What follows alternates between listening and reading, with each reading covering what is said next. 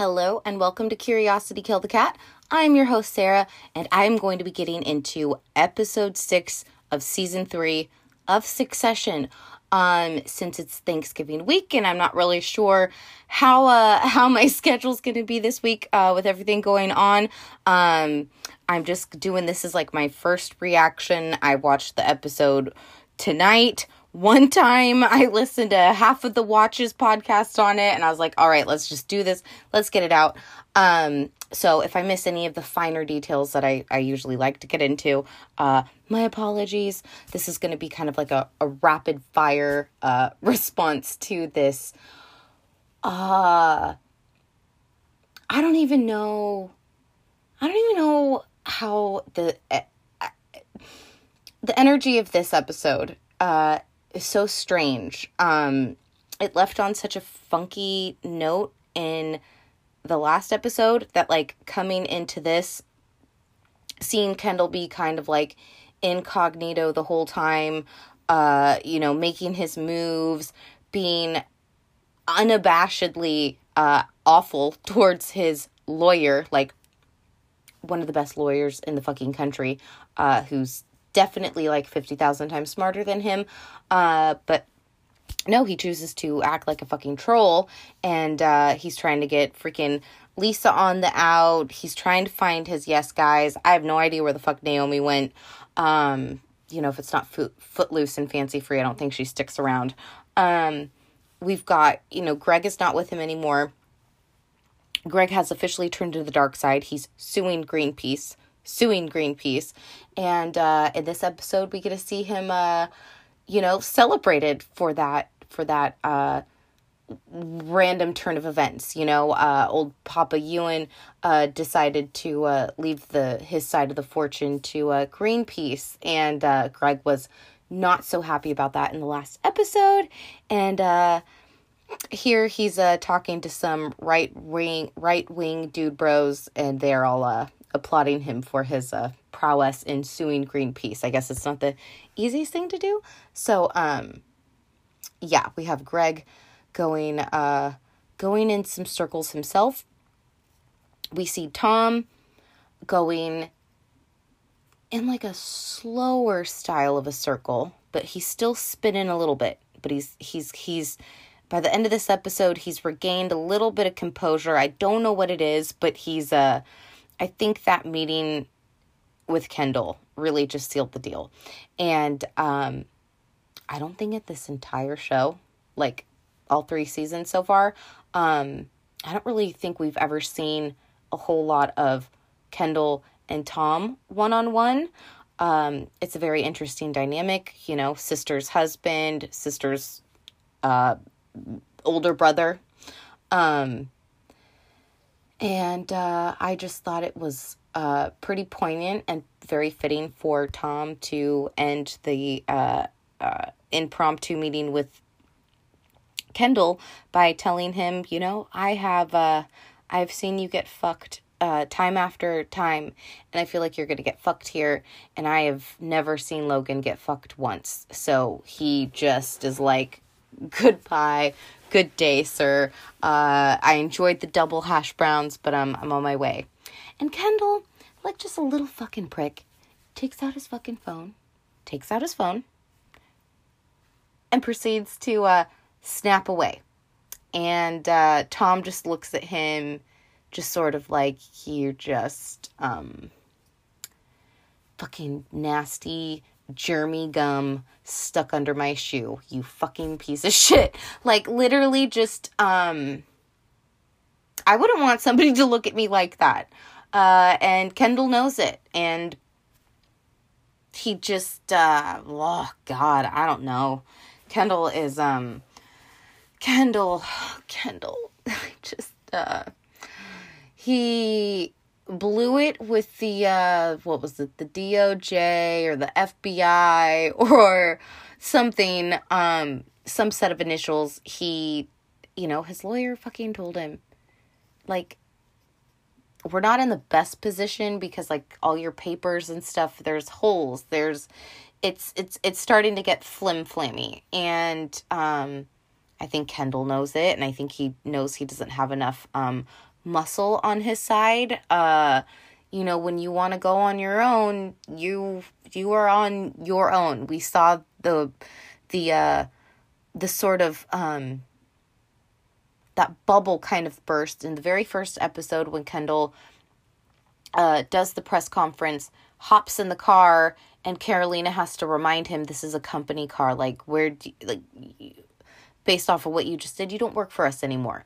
And so that has been, like, hit home time after time after time. Like, fucking Kendall, you don't get to hop in the company car anymore. You don't get to nitpick and pull Gregg and pull at Tom and think that you've got, you know, an ace up your sleeve by hiring the town's most expensive, best lawyer just to fucking show up your family or take her so that they can't use her. Anyways, it's just his plays aren't really going anywhere, and it's going to be interesting to see if Kendall just goes this kind of sideways, zigzagged, bitter pill kind of attitude throughout the rest of the season or into the next episode, whatever it's going to be. But gone are the days of, like, you know, meth head Kendall, you know, experiment successful. Gone are the days of Techno Catsby. Partco Kendall has left the building. Okay, we are in, like, I'm here to kill my family. Why doesn't everybody want to join me in doing this? And it leaves a bad taste in people's mouth, and they just, when Kendall starts kind of acting like Logan, kind of acting like this petulant little boy, it's just, I think, really off-putting to the people around him. And again, you can keep buying yes people and publicists and lawyers and this and that, but how many are you going to go through? Like, how many are going to go through? And how many times are you going to blame that on other people?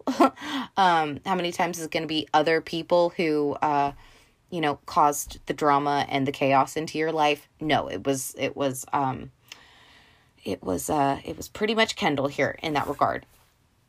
And another person we see spinning a little bit in this episode is Shiv. Someone who's not really spinning out at all by the end of this episode is definitely fucking Roman.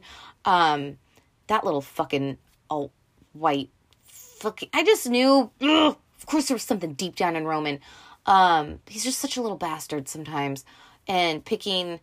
you know, going to bat for this one potential presidential candidate is it's going to put a real kink in the chain of this family that's already just full of them. And Shiv is totally off put. There was a super, like, kind of handsome older guy that was, like, trying to get her to, like, fight for him, and she pulled and she tried and she looked back. Like, they talked, and he was, like, you know, being super schmarmy, getting his way in there, right? And she just, she's like, okay, all right, whatever, I'll see what I can do, okay, walks away, and then she turned around. She fucking turned around. That was, like, an eyes wide shut moment for me. Needless to say, we didn't see them stooping anywhere in the hotel or wherever the fuck that they were at. So Logan is not going for that guy. Logan possibly, you know, lets the idea of Connor, like, roll on the tongue for a little bit. I don't know what wine people do. Oh my God, speaking of wine, when Shiv and fucking Tom opened the wine from the winery and it was earthy and, not vegetative, but not sugary. It was an interesting play of words that they got into there, and Tom started to talk about prison again, and Shiv got really fucking upset, and then Shiv tried to just, you know, maybe we could just have sex, and then Tom was like, I don't think we should have sex because there's no point, and she was like, what the fuck do you mean by that? And he was like, well, you know, you're still on contraceptive, so if I can't put a fucking fetus inside of you, then I don't want to fuck you. And that was pretty wild. I thought, wow, you know, that's a big one, Tom. That's a big ol', yeah, I don't even I don't want to get into that. I'm going to just, we'll just move on from that. But this fucking meeting that they're all at, where it's clear that, like, whoever's the head of the fucking ATN, the ATN crew, tend to have a huge say in who gets nominated and put into the races. And so, forgive me, it's getting a little late here. Anyways, Logan is letting everybody, he loves this, right? Everybody's doing their little dance for him, doing the little show pony thing. And, I think the one guy that he liked was the one guy that, wasn't catering to him, that said, I don't fucking need ATN. That's like basically called it a dinosaur. And that's the guy that, Roman is pulling for. And, I see what they did there. I can see clearly that they, that asshole said those things to, just kind of hook Logan in there, right? Brought him a Coke, no problem. Can we get Logan Roy a Coca-Cola? The vice president said, no, sir, call fucking room service. And this asshole came in and was like, here you go, sir. I'm surprised he didn't line up a fucking line of cocaine for him while he was at it. Eager motherfucker. I thought that's what him and Roman were doing in the bathroom for a minute. I was like, these guys are either doing drugs or they're going to start fucking. I don't know what's going to happen. None of those things happened. They were just chit-chatting in the bathroom, and Roman brought him into the main living room of the hotel suite, and the song and pony dance thing all done, all over. Shiv, we all know, we could feel this timeline crashing down, right? You just if you're an intuitive person, you know when the rolling waves are coming in from the fucking deep, and she knows that they're coming in deep like a fucking tsunami. She knows this is bad. This is not going to be good. This is not standing next to dad anymore, being the good girl, helping the family. This is like a serious compromise to beliefs. And if we thought Gregg was pretty cool for standing up to them by saying, as an American, I think it's my responsibility that we don't nominate Connor. God damn, I would have rather had Connor. A little puppet, you know what I mean? And fucking Logan even made the fucking JFK daddy, the Joe Kennedy fucking reference. If Joe Kennedy could do it with his boys, so can I. Oh, Logan. Oh my God. But would you give your kid a lobotomy like Joe Kennedy? I don't fucking think so. I don't think Logan would do that. Logan wouldn't do that, right? Logan would not do that to one of his kids. But Joe Kennedy did. Do you guys know that Mary Kennedy outlived all of her brothers? Yeah. The last podcast, guys, did a really intense series on the history of lobotomies, and Mary Kennedy's story was told in that, and it is awful, and it is one of the most horrifying things that's ever happened in American history, in terms of like a wealthy, influential family who's like poisoning their kids to become presidents, just like against the family's will and knowledge, goes and gets his freaking slightly mentally challenged daughter a lobotomy without telling anybody in the family. And woo, what a fucking doozy. So I don't know if Logan Roy wants to go down the Papa Kennedy fucking road here. It's like several podcasts ago, I mentioned possibly, I didn't mention maybe, I said I would do this. I have yet to do this. But I mentioned, hey, wouldn't it be cool to do kind of like a conspiracy episode, kind of getting into the whole Papa Kennedy thing, and his inner workings and ties to the mafia and stuff. Long story short, The Godfather has been kind of like this in and out theme for this season here, and that moment there just was like, I don't think we should forget the horrifying things that Joe Kennedy did to his family. I know we like to call them Camelot, but it's more like a cursed thing. And I don't know. It seemed like he used his children as pawns. And I mean, Jesus. I know. I just went from the Roys and now we're talking Kennedys, but I'm just like, this guy did so many shady deals. So much bad energy surrounds this fucking, like, dad of this family. And it's like, JFK gets shot in 1963. Robert Kennedy, a few years later. Fucking JFK Jr., a fucking plane crash. Like, what the fucking fuck? What did you do, bro? What the fuck kind of curse did Joe Kennedy, like, what sort of deal did he fucking make? Because I'm sketched out, I'm weirded out, and I feel like Logan is just sort of like, yeah, I'm gonna go down this fucking road. Like, they want to play me. Like, they told me I was dead. I'm not dead. I'm just worried. I'm concerned. If Shiv's worried, then I'm worried. You know what I mean? I know she could be dramatic, but, like, all of those kids can be dramatic. It was a little bit of a bummer to see kind of Connor get, like, super excited a little bit. You know, he almost, like, believed it was real, which reminded me of, like, when Shiv was like, is this real? Like, am I going to be the CEO? And Daddy was like, yeah, Pinky. And that didn't happen. So that was kind of like a similar moment to that. Felt for Connor there. That one guy in the meeting, one of the older, rich, white Republican dudes, was definitely pulling a fucking Pretty Woman move on Connor's fucking chick. Definitely was like, oh, why don't you come up to my fucking estate with or without Connor? Ugh, gross. We got it. You're asking how much. Get the fuck out of here, you. Ugh. But that guy, I love that actor. L for Love. He's from Dodgeball, and he was also Eddie in True Blood, a vampire that Lafayette used to get blood from.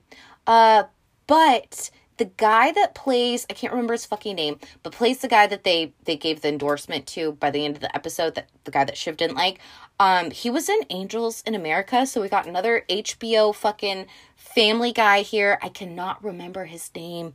It's like Tony, no, it's not Tony, I'm getting it confused with Tony Goldwyn. That's the hot dad from Last House on the Left, and he was the president in the Olivia Pope show. Scandal. I never watched Scandal, but I know who Olivia Pope is, so there we go. I don't know. I think that's pretty much all that there is to say about this episode. I'm delirious and I need to go to bed. But, yeah, what a doozy. I mean, fucking Kendall. I miss Jerry. There was no Jerry in this episode. Where the fuck was Jerry? Why wasn't she a part of this? I guess she was running the company. Hugo. Shout out to Hugo. Making those calls. Making those moves. Logan and Carrie, his Patty Jenkins looking secretary. I think I love this because I'm pretty sure he's... Did him and Marsha quietly get divorced? Like, what? I'm confused. I don't know where Marsha is. There were deals that were made, and Logan said he couldn't eat shit right now, but I don't really know what that means. There's so much that happens in this show that I don't really understand, or I really don't know what it means. And I like to think that, like, I'm in the majority here, that, like, I'm like, not everybody's, like, so fucking smart that they know every angle and positioning and aspect to this show. I don't know where I'm going with this, but I'm a super fan. And as Roman once said, I'm smart, but I'm dumb. And it's one of my favorite lines ever written for television, film, ever, because I relate to that. One of the only things I can relate to in this show. So, if I skipped over anything, my apologies. Again, we're going into Thanksgiving week, and I just thought, let's just get this done. Let's just get it out there. You know what I mean? I don't want, like, Wednesday to, like, roll around and, like, the turkey is, like, defrosting and, like, the potatoes need to be peeled, and it's like, oh, fuck, you didn't watch Succession 5 times this week and write notes and then get into it. So, anyways, I'm done. Goodbye. Have a safe week, and, stay sane, stay safe out there, and stay curious. Also, real quick, I needed to come back in because I could not talk about, like, the single most important, most fulfilling aspect of this episode. When Tom and Gregg go to the diner, the same one that Kendall and Tom go to later in the episode. We get our, you gotta break a few Greggs to get the fucking Tomlette, to make the Tomlette, right? So we are in the kitchen, we're in the diner, and Tom looks like he has never been to a fucking IHOP, Denny's, Pancake House, Waffle House, anything before. He is just like touching the menu, and him and Gregg, they order their food and they go over what they go over, and Gregg is like, can I pitch in with you? And he's like, oh, we can pitch our time up together, and oh my god, hopefully we all won't go to jail, and blah, blah, blah. That was the Gregg and Tom meeting. And then by the time we get Gregg and Kendall in the fucking diner, fucking Tom, he knows what he's about. He's gone from Tom Wamsgams to fucking Ron Swanson. Okay, Tom Wamsgams is now Ron Swanson. He knows he wants all the eggs and all the bacon. He knows what he's about, son.